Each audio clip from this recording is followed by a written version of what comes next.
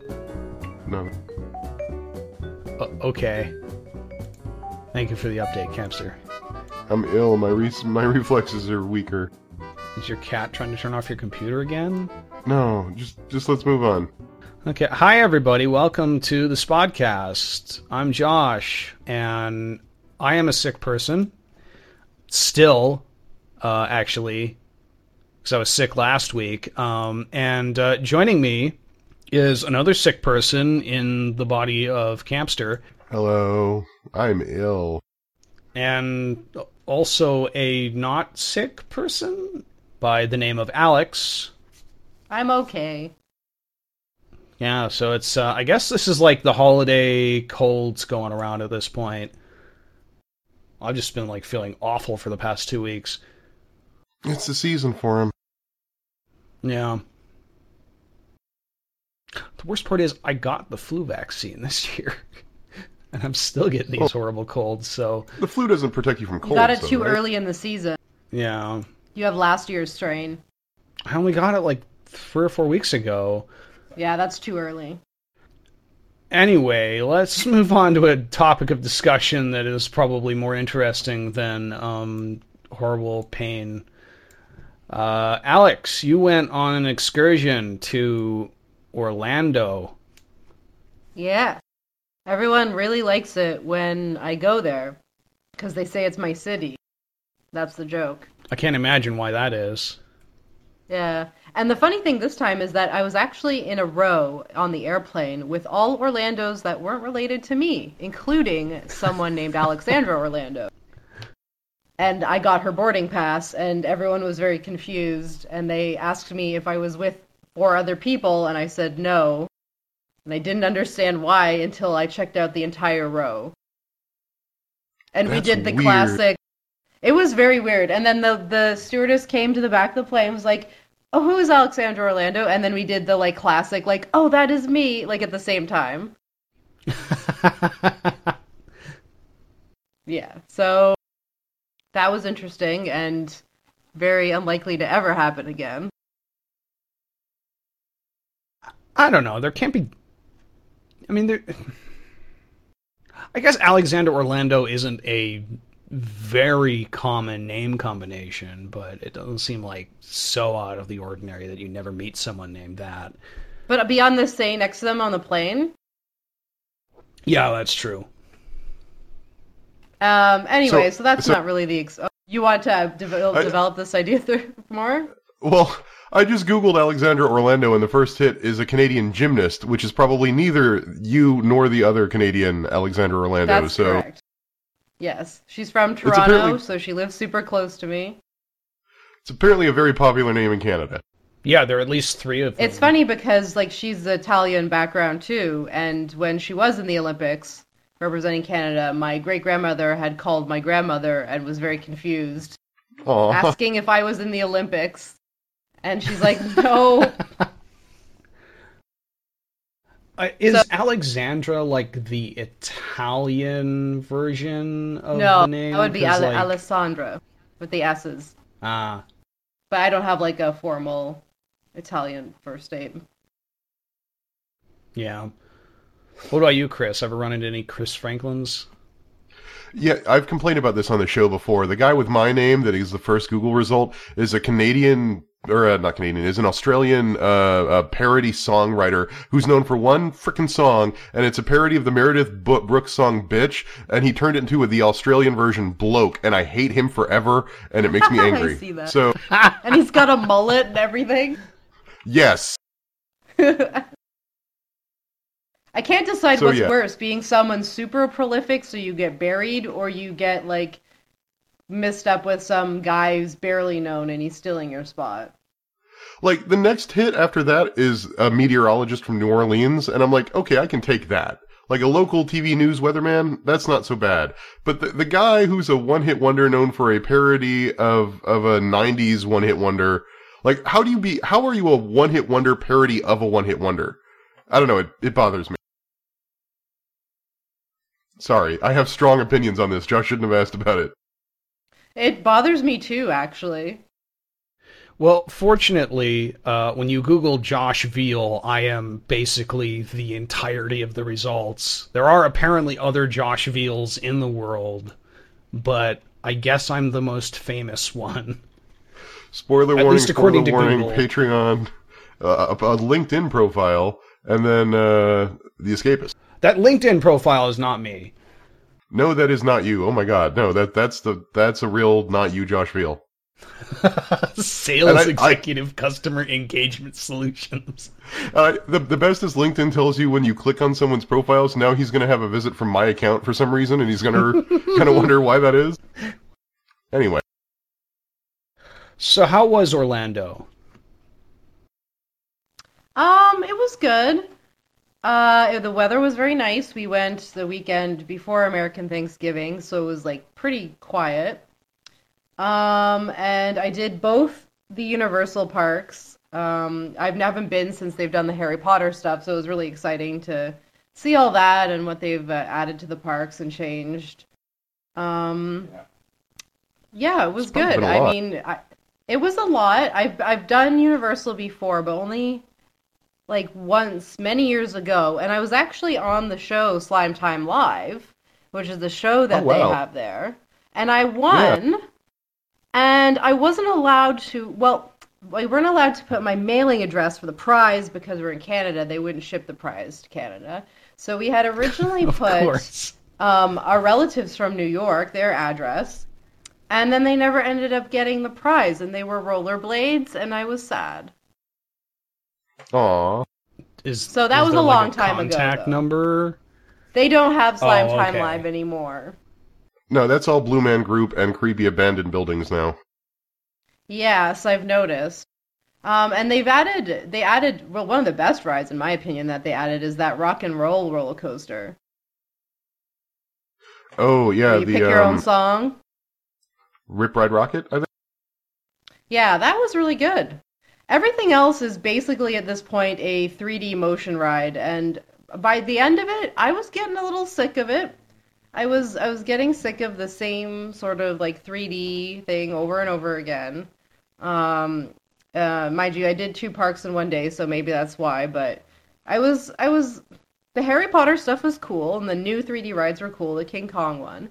But after a while, I don't know, it made my eyes hurt, and I just kind of wanted to get on a roller coaster. Yeah, that's always kind of been the criticism of Universal's. It's really motion simulator heavy, and that is kind of undeniable at this point, especially since they're tearing down roller coasters to build more Harry Potter crap. Yes, I had thought that they were going to rebrand Dueling Dragons as a Harry Potter roller coaster, and what they did is they just have a pit there where it used to be, and they have a kiddie roller coaster somewhere else. Well, for about 10 years it was there. Like, they had Dueling Dragons rethemed as the Tri-Wizard Tournament Dragon Challenge or whatever. Oh, really? And you could see and you could see the little, the Ron's dad's car or whatever that they steal in that movie, and it sits there and goes beep, beep, beep, and honks at you as you walk by, and there you go into a big tent and you can see the Tri-Wizard Cup or whatever, and a bunch of dragon eggs, and then you eventually get on the roller coaster, and it's just the same old roller coaster it was before, but, like, they tried to kind of theme it up, but it never really, like, felt Harry Potter-y because it was never meant to be Harry Potter. So they are tearing it down and are building a new Harry Potter attraction. Interesting. See, I never got to see any of that. That's a little disappointing because I thought that was a pretty cool roller coaster.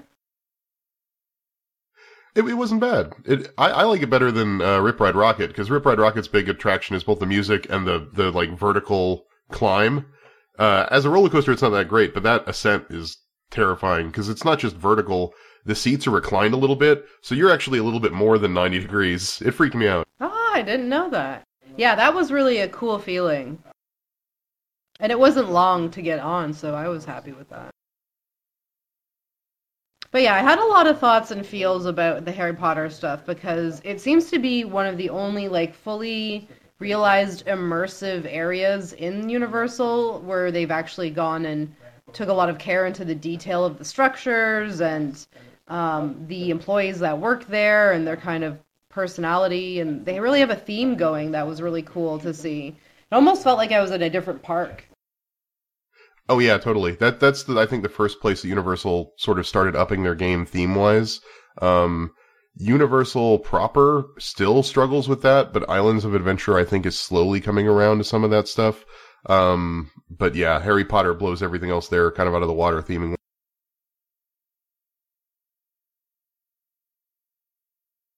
Did you get a wand? I didn't. I went into Ollivander's and watched a little girl try and get her wand, and that was really cute. But the wands were $40 American, and I was like, oh, that's a lot. But I did get one of the sweaters. $40. Well, it comes with a little RFID thing so that you could use it in all the magic in the Oh, parks. okay, yeah. I was watching children. I was doing like a secondhand experience of that.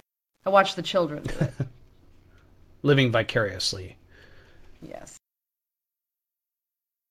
But yeah, I got one of the sweaters. I'm very Ravenclaw, so I was happy to get some swag. And the sweater itself is just nice. So I didn't want the robe because I'm like, where else am I going to wear this robe? And it was $113. I was very curious about the pricing of everything. But it was actually cheaper than what I thought it was going to be. But yeah, I was like, I'm not going to wear this robe for anything, but the sweater you can wear it anywhere. Well, probably not in Florida. No, but it's cold here, so. You didn't do the Jimmy Fallon ride, did you? I didn't. I saw it, and it was kind of at the end of the day, and I was just like, you know what? I couldn't give a shit about Jimmy Fallon. That's probably Jimmy the right Fallon ride. Yeah, Jimmy like, Fallon's what is Tonight that like? It's basically a 3D motion simulator. Surprise! Where you ride through New York and run bumbling into a lot of different skits from his show, like the ragtime singy people and the panda bear and other skits that I presume make sense if you watch the Tonight Show with him. And then it gets weird real fast where eventually you end up going to the moon and racing on the moon, and then you come back to New York and that's the end of the ride. Yeah, I don't think I've ever seen the show, so I wouldn't have understood any of that. You're not missing that much.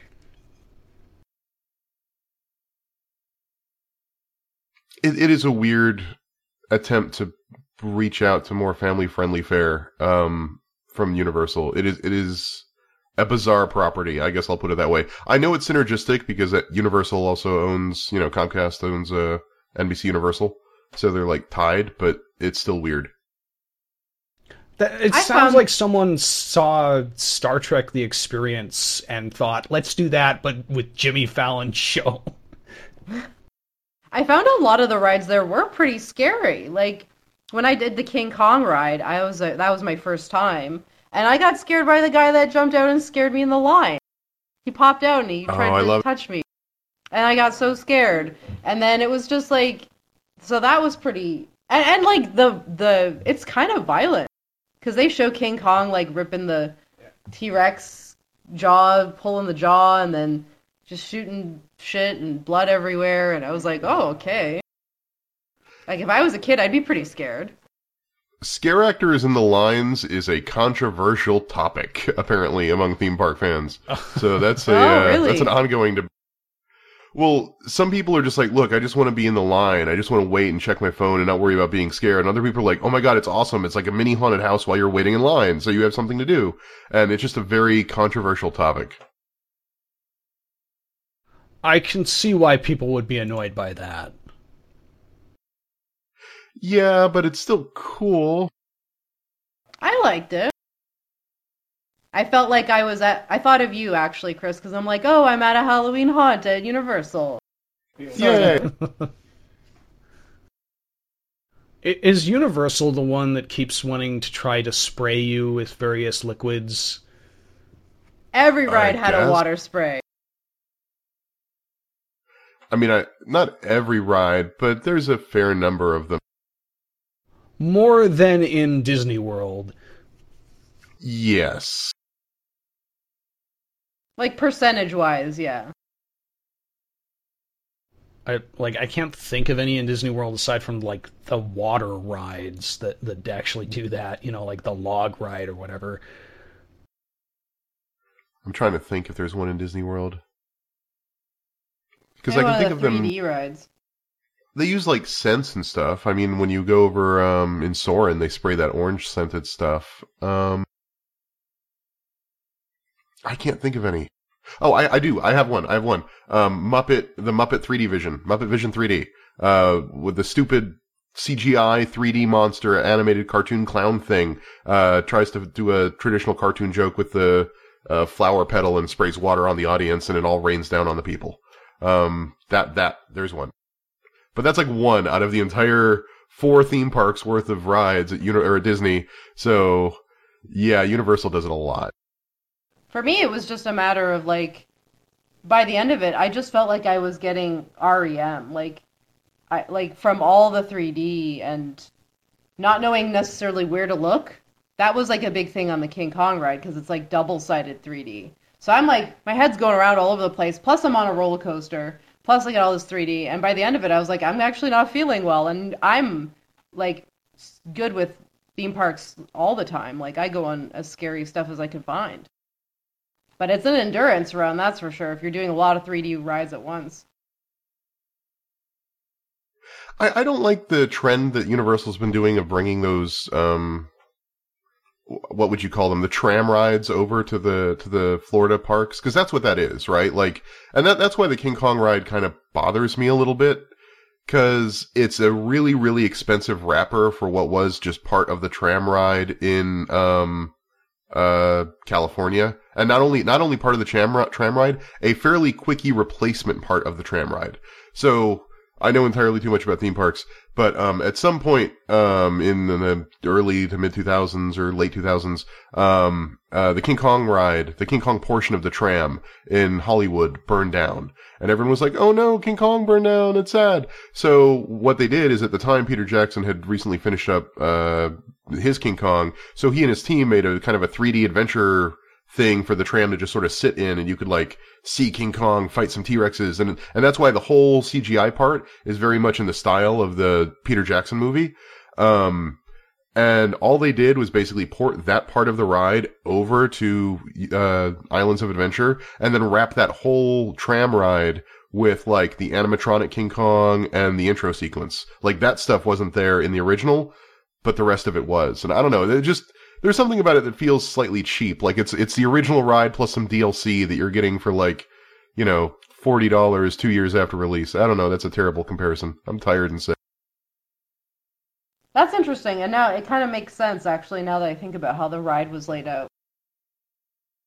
Yeah, because you kind of get that the first area is like, let's tell the people on the left to have something to look at. And then the second area is, let's give everybody on the right something to look at. And then you get the main arena where it's just, you don't even know where to look because it's all encompassing and around you. And then there's King Kong's animatronic, but only people on the right get to see that. Which is kind of a bummer, because it's a cool animatronic. Oh, it was very good. Especially when you have your 3D glasses on, you're like, is this 3D or is this real life? And then you take the glasses off and you're like, it's real!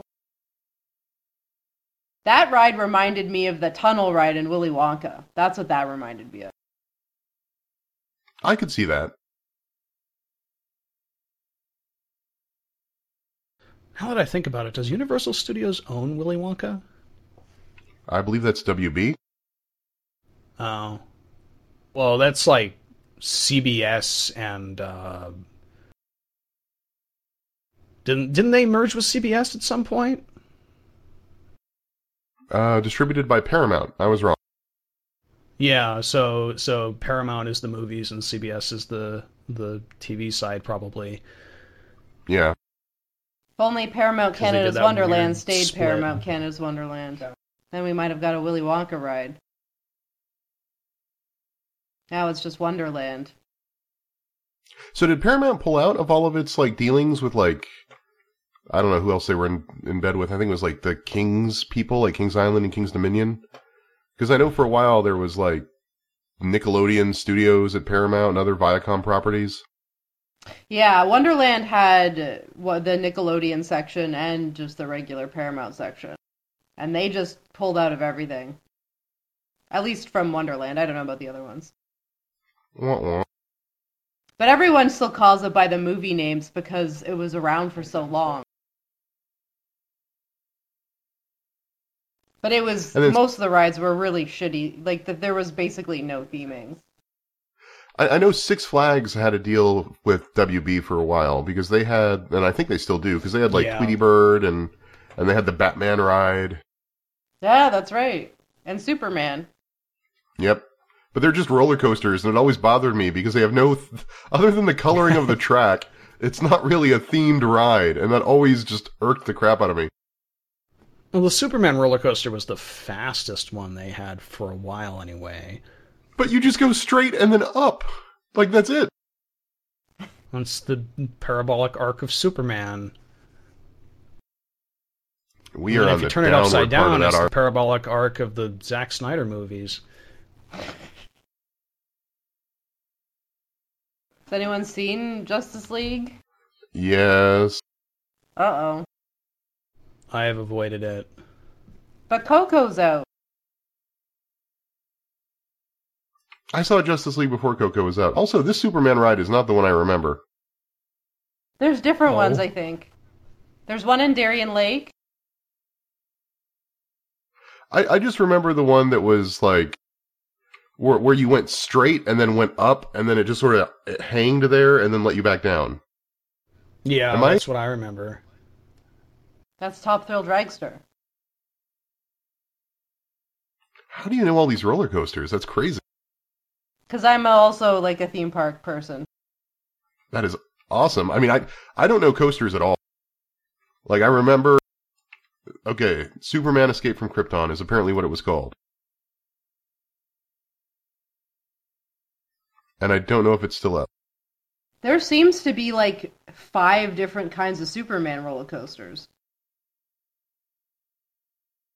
WB is licensing this out like crazy. Anyway, Justice League's not very good. Does what? Sorry.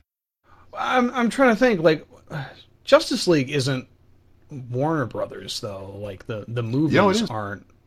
Yeah, Warner Brothers bought DC, like, in the 80s. Warner Brothers was responsible for, like, the Keaton Batman movies. Thank you, Warner Brothers. I don't know why I'm thinking that they were someone else. Apparently there's a Justice League ride at Six Flags, too. It's a laser car ride. What is a laser car ride? Where you shoot the lasers. At the target. Yeah, it's like the Men in Black or the Buzz Lightyear. Right. Speaking of which, it's really weird to go on Men in Black because it features fun Will Smith instead of Scientology Will Smith, and then you're like, oh man, like, they're still holding on to this one.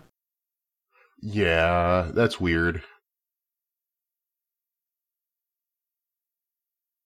It made me slightly uncomfortable. I mean, really what makes me uncomfortable is going back to the Kid Zone that's about to become Nintendo Land, because holy crap, you want to talk about some things that need to be torn down and are a product of their own time. Holy crap. Oh, the Dr. Seuss section? With the Fievel Goes West Playland, where I'm a 33-year-old adult and Fievel was a thing when I was a kid. Man. Yeah. Did you know they still have Doc Brown and the DeLorean just off to the side near the Simpsons area? Yeah, like the first Fievel movie was the 80s. Like all that stuff is like late 80s stuff. Look, the theme park was built in the late 80s, early 90s. It's a weird relic of its time. Do they have Space Jam? I wish. No. They still have Blues Brothers there. I'm also like, why? Well, like, California who does that has appeal its own, to? California has its own weird stuff. They still have Waterworld Stunt Show, I think, and the Backdraft. Those are some 90s movies. I've never gone to California Universal Studios, but I hear that Waterworld show is amazing. It's a pretty cool show. It's just weird that, like, in 2017, the lasting cultural impact of Waterworld is that there's a water action show at Universal California. What was at the time one of the most expensive movies ever made, and that's its contribution to pop culture. Oh, I'm actually curious. Since I haven't been there since HHN, do they have what's it called? What's the name of that TV show that hasn't been on the air for 10 years? The Bill and Ted Theater. Is the Bill and Ted Theater still being used by that crappy reality show? Fear Factor Live? Yes, that one. Yeah, that was still there. I was like, Aw. why? Well, that theater is going away because they're expanding more Harry Potter. Harry Potter will just slowly consume everything in these parks. But that's why. Yeah. That's kind of strange. It was the last Bill and Ted ever this year because they're going to get rid of that stadium, which is kind of sad. But also Bill and Ted, another late 80s, early 90s property that probably has seen better days. I want to see a Bill and Ted crossover with John Wick.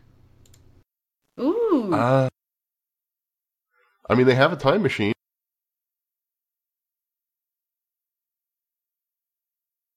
Really, I can't remember the name of the actor who played Bill. Winters. Can't remember his first name. Like, is he even still doing anything? Is he even still alive? Alex Winter. Yeah, he's still alive. He doesn't do a ton of stuff. He was in the deep web.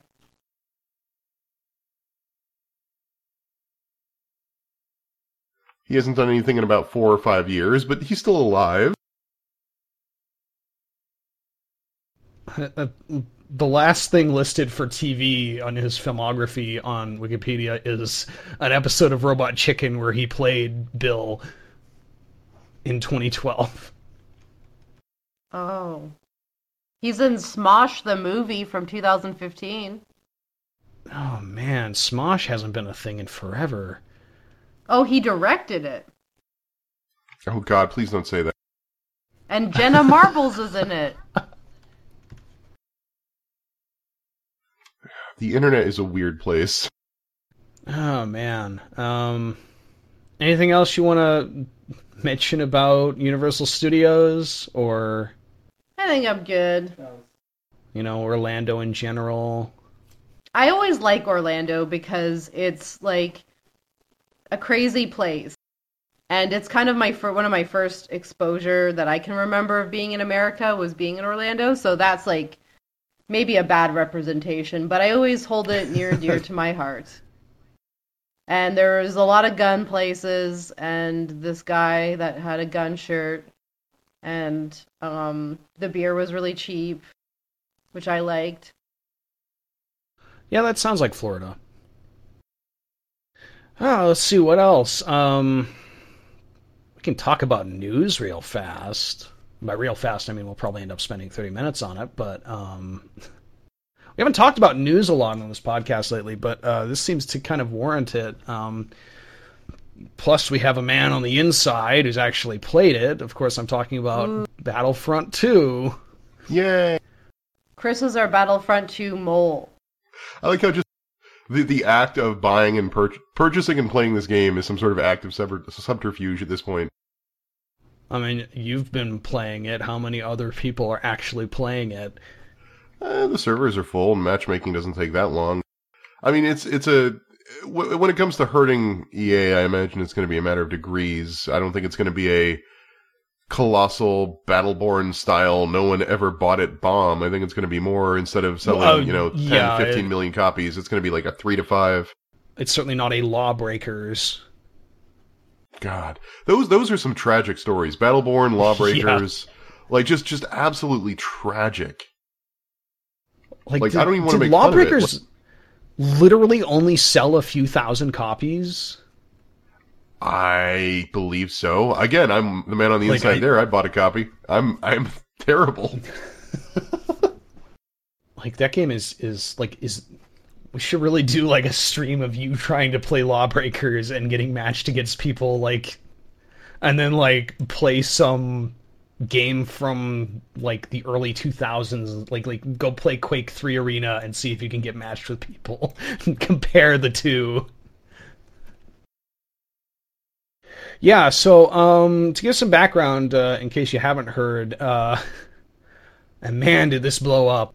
About a week before Battlefront 2 launched, some people did some number crunching with the amount of credits that it took to unlock a hero, which I believe was like 60,000, and the amount of credits that you got per match, which turned out to be like 250, 500 credits or something like that, and basically calculated that like it would take about like 40 actual hours to unlock one hero, like to be able to play as Luke Skywalker or Darth Vader. And it's like just to have the option of playing it in multiplayer, not like you just get to play as them now. You know, it's just to be able to use it when you have the option to, maybe, provided that nobody else has taken up the limited like special hero slots, as I understand it. And there was a great big outrage over this. And then I think CNN did a story about the Belgian government looking at loot boxes and whether or not they count as gambling. And shortly after that story, and like mere hours before launch, first they announced that they were going to cut down the unlock prices by like 75%. So I think like the 60,000 credits it took to unlock a hero turned into 15,000. And then not long after that, as this negative press continued to pile on, they announced like 3 hours before the game came out that all the microtransactions were being shut down, at least temporarily. They were taking out all the stuff that you can pay for DLC wise, microtransactions wise. So like you can't buy credits anymore. You can't do any kind of stuff that involves actually paying money to unlock things in the game. And like you kind of wonder just like what was happening at EA that week, where you go to like, oh shit, we've tripped the regulatory landmine here, and now like, oh, by the way, the Belgian government is saying like, hey, this is gambling, what are you guys doing? Like, you have to imagine that the Disney got involved and called them up and went like, hey, what are you doing with Star Wars? And then Hawaii also launched its own investigation into EA's business practices. So it's been a week for EA. And then at some point, the Belgian Minister of Finance, Secretary of State, something like that, said that he thinks that loot boxes are gambling and should be banned in the EU. Like, it's been a bad year for EA, actually. I mean, like, think about what happened with Mass Effect Andromeda and then this, and like... No, I mean, EA's year this year was Battlefront 2. Like, if you ignore sports games, right? Yeah. Their year was Battlefront 2, Mass Effect Andromeda, Need for Speed Payback, which also is getting slammed for its loot box system that is terrible, and I've also played that, and it's also awful. And that's it. And then some Battlefield expansions. That was their year. And sports games aside, like, and I guess The Sims 4 on the PS4. But in terms of like their major console launches that are not sports games, they've had like 3, and none of them have been well received. My question with all this is always like, why are people getting up in arms now with loot box systems when we've had them for years? Is it the outcry of the fans that sparked the conversation, or have we just seen like an evolution into loot box systems being more predatory or more like costly for people?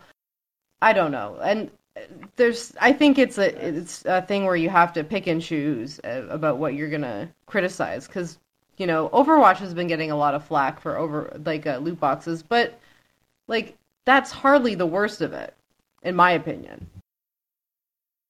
I think it's a combination of things. I think part of it is that they Shadow of Mordor kind of primed the pump for this, by being another single-player game that the entire end game was driven by, you could grind your orcs up to level 50 in order to take over all the castles or whatever to get the true end of Shadow of Mordor, or Shadow of War, rather.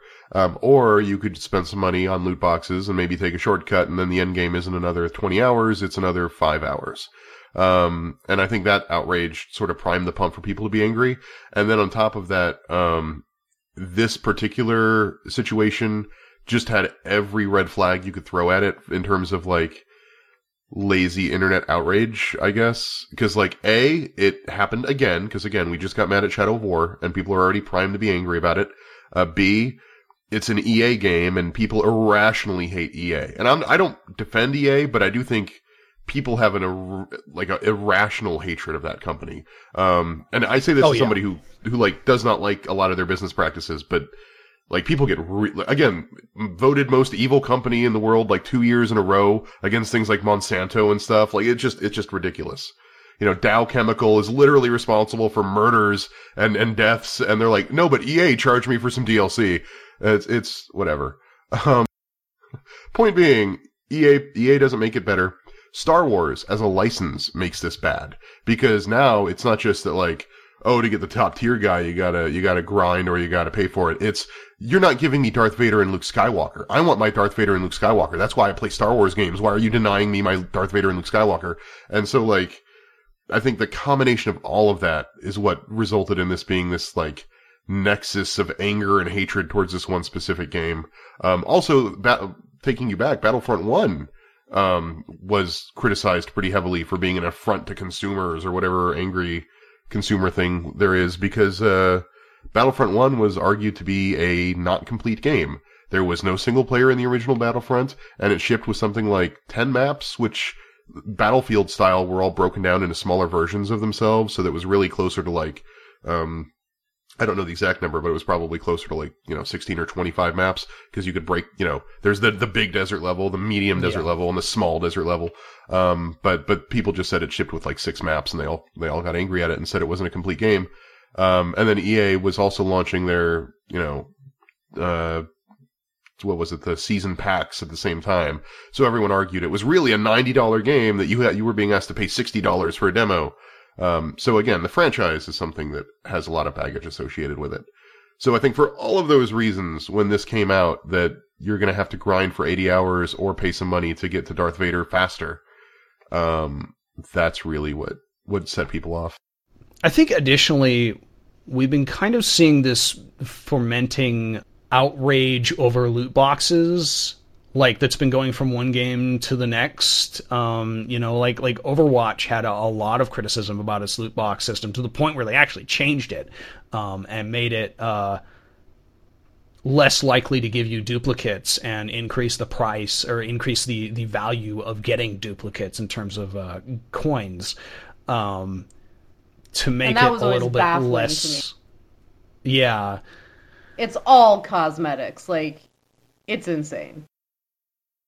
Like, I think they're, with the way that they do the seasonal skins, where you have like kind of a limited like 3-week time window to get these like seasonal skins, and they're all usually the most expensive kind, and seasonal skins are 3 times as expensive as normal version skins of the same rarity, that like I can see why people would get really upset buying like 50 loot boxes and only getting like 2 or 3 of the big seasonal skins and a whole bunch of duplicates.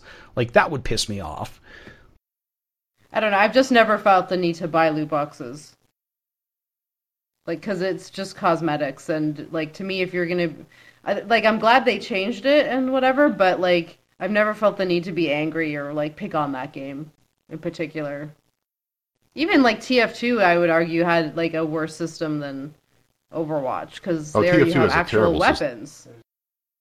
TF2 system is openly manipulative and bad. Like, Overwatch, yeah. I think you can argue, like, you can take a philosophical stance of, like Josh was saying, if you really want to be able to just buy the thing you want, and you don't like that there's this little loot game attached to it, I think it's fair to be a little judgmental of that. Like, look, all I want is my Scrooge McCree skin, and I spent $100, and all I got was every other skin but that one, and the event ended, now I don't have enough money to go back and buy it or whatever. There's room to be critical of it, but it's got all the same criticisms of like, you know, a collectible card game or any other thing, blind box vinyl figures, monthly loot boxes where you don't know what you're going to get. It's got all the sort of problems associated with that, in terms of paying for something that you don't know whether it's going to be worth it for you. But that's a different thing entirely than intentionally designing systems from the ground up specifically to exploit players in terms of making trade-offs between whether it's worth their time or worth their money to make progress towards a specific thing, which is definitely what EA was doing here. And what shocks me is that it sounds like for a company as big as EA, they clearly did like no market testing of this mechanic whatsoever. They did not get a consultation from free-to-play experts. They did not get any sort of like market research in terms of how people would respond. They were just openly saying like, hey, come play our beta test for us, give us free beta testing. And when players were playing the sort of, you know, the 3 days of early access, they started freaking out about the amount of time it would take to get to that content, and rightly being kind of upset that it really does seem designed to basically try to get you to give them money. And then EA's PR bumbled every step of the way after that. Yeah, you really do have to wonder what they were thinking in terms of how they thought this would all go down. But like I agree with you that like the Overwatch stuff is kind of fundamentally different. But like there was a controversy there, and then you had like the CS:GO stuff, which was actually way worse because that's actually worth, like, you can assign a monetary value to CS:GO skins because you can sell them on the Steam market. In a sense, that actually is gambling by the traditional definition. No, Valve stuff is in general way worse than what Blizzard is doing by like orders of magnitude. And then you had the Shadow War stuff, and now you had this, and like you figure like there was only so many times that a big outrage like this could happen before regulators got involved. And like, I don't think it just so happened to be this one by chance, but it had that history there. Whereas like if this was the first big controversy over loot boxes, I don't know if you know, the Belgian government would start looking into this, or the state of Hawaii. But because there was that history, and because it's Star Wars and is so visible, and is Disney, and, you know, Disney is very conscious about their image, you know, this is kind of the perfect storm that got regulators involved and caused all this to happen, I think. Because, like, I think that's the real tipping point of this controversy that made EA go, oh shit, was, you know, news stories about how the Belgian government is investigating Star Wars for gambling. I mean, that happened after the game came out, right? I mean, that was after they had already removed all the... No, that predicated the removal of the microtransactions, I'm pretty sure. I think it was like that news story, and then all the microtransactions suddenly went away. I don't know, it's a crappy situation in general, because to sort of step back and look at a bigger picture thing here is like, I think there's no denying how manipulative loot boxes can be, especially bad ones. I mean, we can debate something like, you know, Overwatch, but certainly things like TF2, where there's a clear way that can be abused. It's clearly dangerous. There's items in there that even if they're cosmetic only can only be, like, TF2 unusuals can only be gotten either by spending real-world money on the store, which makes them have a real-world value, or by spending literally about $250 because there's a 1% chance that you'll get an unusual hat, and it's $250 a key. So at $250 a key with a 1% chance, you have to spend about $250 to get an unusual hat. That's ridiculous. That's the only way you can get that. And that $250 is an average, not an actual cost. You might be able to get it at $50, you might get it at $500, you don't know. Yeah, that's TF2's bad. I can go on a rant about how bad TF2 is, but I guess my point is, I don't know. It's a crappy situation because last year or 2 years ago they were being criticized for releasing what was essentially a $90 game and a $60 demo. Now they're being criticized for trying to release a game that has you know, all these continuous monetization strategies that are just outrageously badly designed and manipulative. At what point do we step back and recognize that maybe games are now too expensive to be profitable through traditional business models? Because that's the thing that I think isn't being discussed enough. Because that's, to me, what is being the real story here, right? Like, the real story isn't EA, the big evil company, tried to do a big evil thing. It's to make this game cost so much money, they need alternative revenue streams, and every time they try one, they get told that they're being evil, conniving, manipulative, and bad. And that's probably true because they're not being honest with their audience about how much this stuff costs. But if the reality is, to be profitable, to be safely profitable, this thing needs to cost $100, what does that say about where AAA development is? I mean, you look at other games that don't do this stuff, and a lot of them are struggling. You look at a lot of Bethesda's games this year, which have done between okay to not so great. And none of those games have, like, the loot boxes or season passes or whatever. Dishonored 2 has one pack of DLC that's standalone. Totally you get what you pay for. Prey is a standalone game with no loot box system. Wolfenstein. Yeah, or just look at every Square Enix Western release in the past 2 years. Right, we make fun of Square Enix setting ridiculous sales expectations, but the reality is we don't really know the finances involved. I mean, what was it? What studio recently closed down? Visceral. They closed down, and they were the Dead Space team, and they made Dead Space 3 or 4 years ago at this point. And Dead Space 3 was famous for having that EA executive leak the fact that Dead Space 3, made on last generation's hardware, needed to sell 5 million copies to be considered solvent, just making ends meet. So that should give you some indication of where things are now 3 or 4 years later, and an entire step and a half, given the PS Plus and Xbox One X, a step and a half above that console-wise, the demand for super high-resolution content, the number of sales has got to be that much more, and it's just super intimidating. I don't know, that's not to excuse bad business practices, it's really more to step back and wonder, like, how can this industry that refuses to have an honest conversation, publishers because they're afraid of angry backlash, and gamers because they don't really want to have the real truth. They don't want to recognize that this thing they love really should cost $100 and they've been getting it at a deep discount, sort of subsidized by, by whales and things like that. How can we have a conversation like that? And I don't have an answer for you. Yeah, I mean, I would add developers in there because they get death threats on Twitter all the time whenever they speak out about difficulties with developing games. Or not, given that we don't know what happened with that. I mean, that's not the only time. Yeah, the Battlefront 2 developer that maybe wasn't actually a Battlefront 2 developer. Oh, I remember that. May or may not have gotten death threats. I don't know if that was the part that was in question, but... Well, it was a question whether he even worked for EA, because he sold himself as having worked for EA, but there was no evidence of it, and a lot of contradictory info that never made any sense. I kind of see it as this, like self-fulfilling prophecy of, like, well, that's not even right. It's a sort of, like, positive feedback loop that keeps bumping up game budgets, where, you want to sell the most copies of your game, so you push the envelope. And pushing the envelope usually means getting a bigger, better engine that looks nicer, and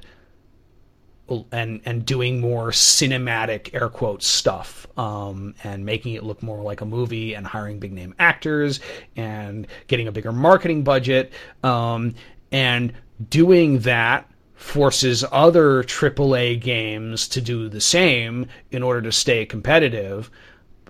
But all this time, you're massively increasing the actual required budget to do that successfully, which means that you need to sell more to do it successfully, and there's, at some point, some kind of limit to how much this will actually increase sales.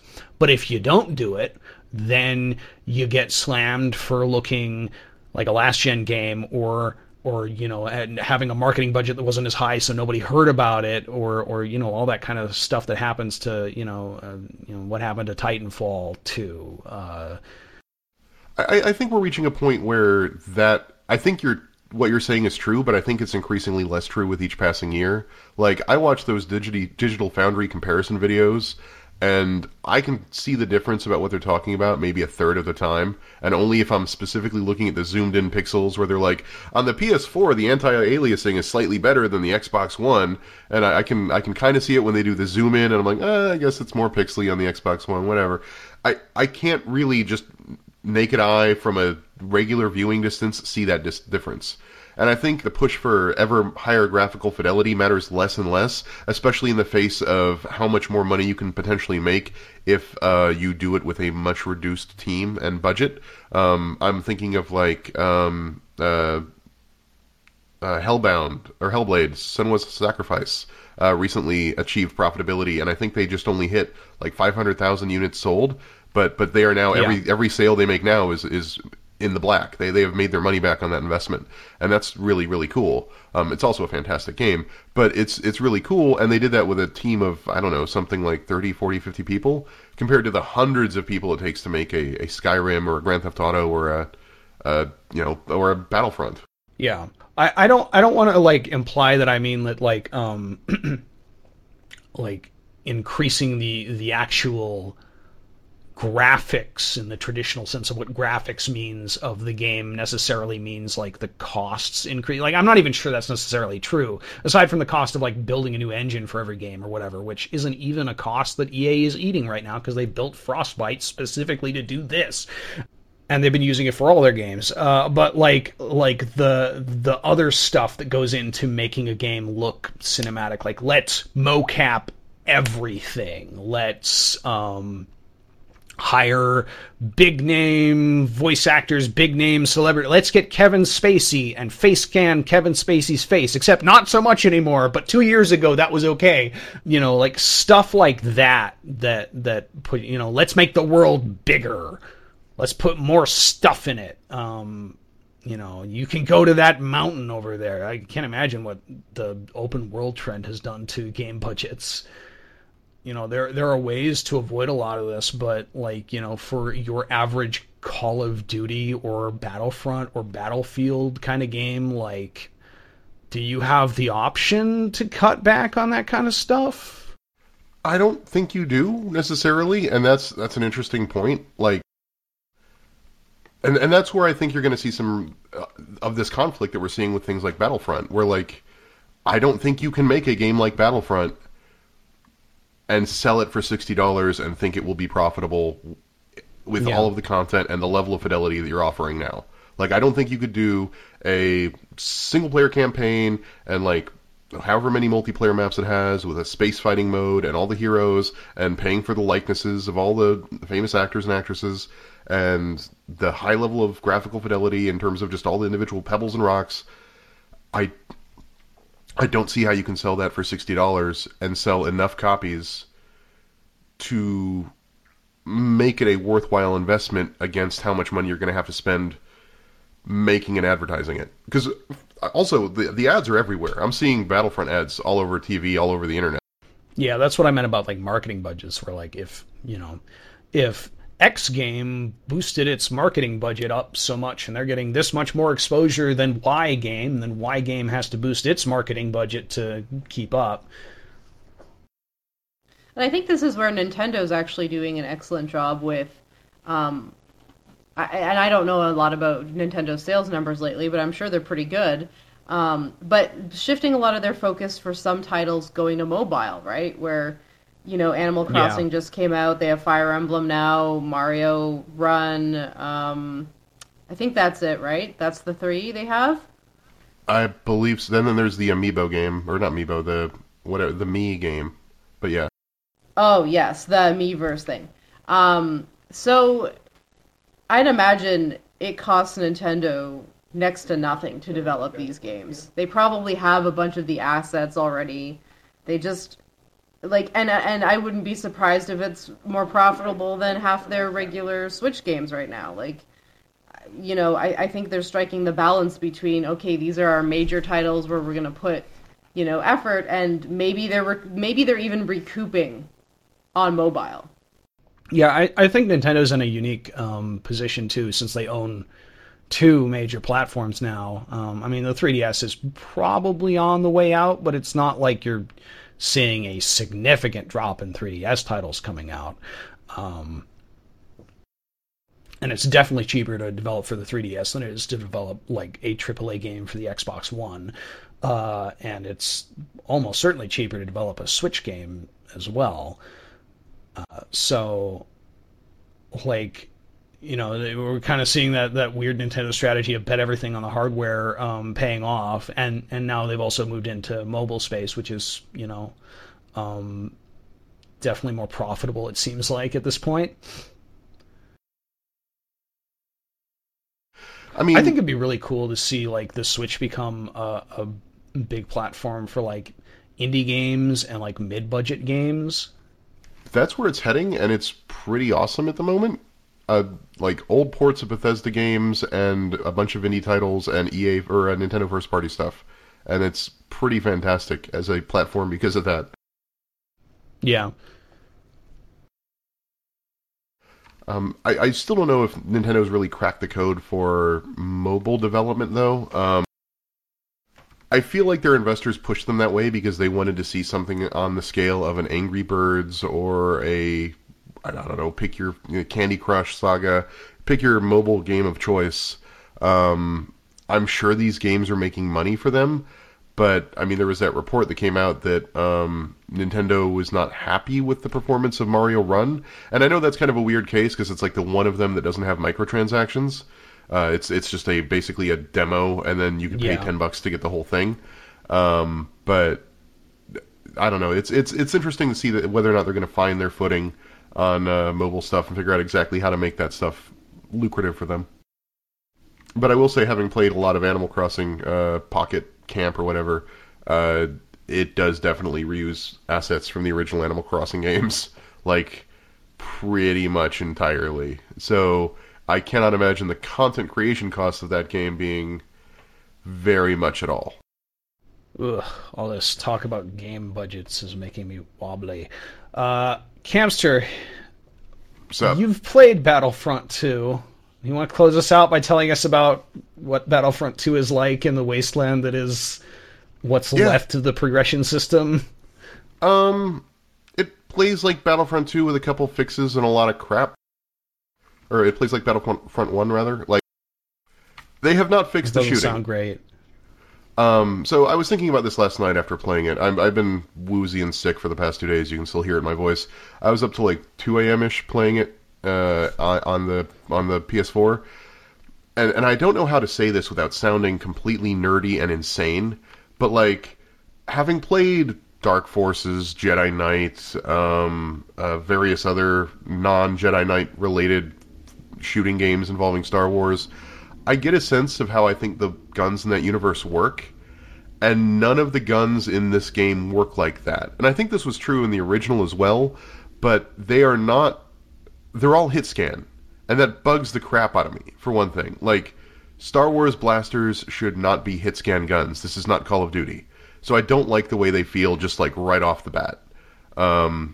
Looking down iron sights and firing hit scan weapons that have a preset amount of accuracy doesn't feel like every other Star Wars game I've played, where you fire a blaster and it goes pew pew pew and you see the little tiny phasers fly out and only vaguely go in the direction you aimed because they're phasers or they're blaster fire, and in Star Wars blasters are inaccurate crap weapons because Star Wars. That's not the case here. And not only are they much more accurate, but also, like, I don't know, I'm trying to think of other things to complain about. So the blasters feel weird. Also feeling weird is playing as a hero. They never fix that, especially a lightsaber hero. It's basically keep hitting the button to do a insta-charge. Like, you know how in Destiny, when you're playing like Striker or whatever, or any of the characters in Destiny, when you activate your superpower in Destiny 2, and you're just really strong and you have a melee, it's like that. It's like, you get to instant home in on people and do a swing strike while flying around, and you don't really have any real control over it, but it's okay because you have a huge damage reduction and you deal tons of damage. That's literally what it is playing the hero. And so there's no skill, there's no strategic use of the hero. It's not like, oh, if I go Boba Fett, I can use my jetpack to fly up there and do a thing. No, there's none of that. It's as shallow as Battlefront 1. where it's just, you're either playing a very basic first-person shooter, or you're playing a very basic version of you are a powered-up Destiny doing his ult thing, powered-up Destiny Guardian doing his ult thing, and I don't like the way it plays. The one thing they have fixed that I do like is they have gotten rid of vehicle tokens, and they've gotten rid of hero tokens, so it's no longer literally walking around going, oh my god, a hero token, I can be the hero now, and taking over the hero. It's, as you play the game, you get points for dying, you get points for killing, you get points for damage inflicted, you get points for objectives, and those points go into a pool that you can then invest in saying, I'm going to use all my points and be Chewbacca, or I'm going to use all my points and be Darth Vader, or whoever. I can't speak to how particularly balanced that is, because I've only done it a couple times, because it's actually a fairly sizable number of points to get to, like, the high-level characters like Darth Vader or whatever. I actually don't have Darth Vader unlocked. We were talking about that earlier. But, like Darth Maul or whoever, there's like a 6,000 to 8,000 tier, and then like a 10,000 to 12,000 tier. And unlocking the 10,000 to 12,000 tier is just too much. I'd have to be better at the game and care more, and I don't. Vehicle combat is still really bad. Once again, much like I want the first-person segments to feel like Dark Forces. I want the spacey stuff to feel like Rogue Leader. It doesn't feel like Rogue Leader. It just feels like an awkward, bad flight simulator. I don't know. I don't know what you're looking for in terms of criticisms. I've also played the single player, which is awkward. It just sounds like everything that we thought watching that demonstration at E3. Yeah, in like pretty the much. worst possible way. I mean, it's if you liked Battlefront 1 and don't mind all the drama from this recent news, you'll probably enjoy this. I have been playing too many Star Wars games to really dig it. It doesn't play like Star Wars to me, and it just makes me want a story being told with this engine and this level of fidelity, but there really isn't one. Even in the single player, there's not much of a story. It makes no sense, and it makes me angry. Like, the story is one of those things you could, like, hate watch. Well, I've got good news for you. EA recently closed the studio that was making the single-player Star Wars game, so... Hey. Now I feel like an ass for making fun of it, but it is pretty profoundly bad. I don't know. The fact that you can play Luke Skywalker in this game, and Luke Skywalker at no point puts down his lightsaber, is a big indicator to me of where this game's intent is, and it's frustrating. It's like the prequel mentality skinned with the other Star Wars properties. More or less, yeah. I saw a video of someone playing as Luke, and she killed a whole bunch of stormtroopers, and then Luke's voice line was like, I never wanted this to happen. Yep, that's in the single-player campaign. A little late for that. So, the single-player campaign is weird, because it starts... It pulls a head fake. You think you're playing as Iden Versio, I think her name is, who is an Imperial... basically special ops person who does bad things for the Empire. But then about 4 levels into the game, it switches up, and then you're playing as Luke Skywalker for a little bit. Wow. It's bizarre. And then you go back to Iden Versio, but it's like... I don't know, it wants to do the whole conflicted, interesting hero, but it doesn't know how to tell that story in a post... What's the phrase for the era in between Return of the Jedi and Force Awakens? That era of the new Post Old Return Republic. Of the Jedi. Yeah. Well, because basically in you by like level 2 or 3, you are on Endor trying to fight the rebels that took the Shield base, and then you see the Death Star blow up in space from where you are, and you're like, oh no, how could this be? And it's your first inkling that maybe something is wrong in the Empire. And it doesn't work, because you know the Empire is evil, so these characters going like, what? The Empire? Failing? Incompetent? Evil? No. And it just... I don't know, it's so frustrating to watch that from this perspective. Also, I'm just really tired of, like, taking things that should be kid-friendly and fun and turning them all grimdark by making the good guys bad. Like... I don't like that we still have both in the movies and in Injustice, a Superman that's like a fascist evil leader. And I don't like that here we have the good guys in this game start out as the Empire's evil henchmen. I don't know, it bugs me. Well, that's disappointing. It's all disappointing. Except Orlando. That sounds like it was disappointing. I'm going to admit, Orlando's got the train. a little disappointed. But when you go there on the airplane, you get to ride the tram into the terminal. You get a ride. What? The airplane? The airplane lands at MCO. The airplane lands on a freight train, and then you ride the freight train into Disney World. No, there's the monorail that you ride from the terminal to the main hub in the MCO. Oh, I love that. Yeah, it's awesome. And it has like a little announcement from the mayor of Orlando, and he's like, just so you know, we've got other things in this city besides theme parks, even though that's what everyone's here for.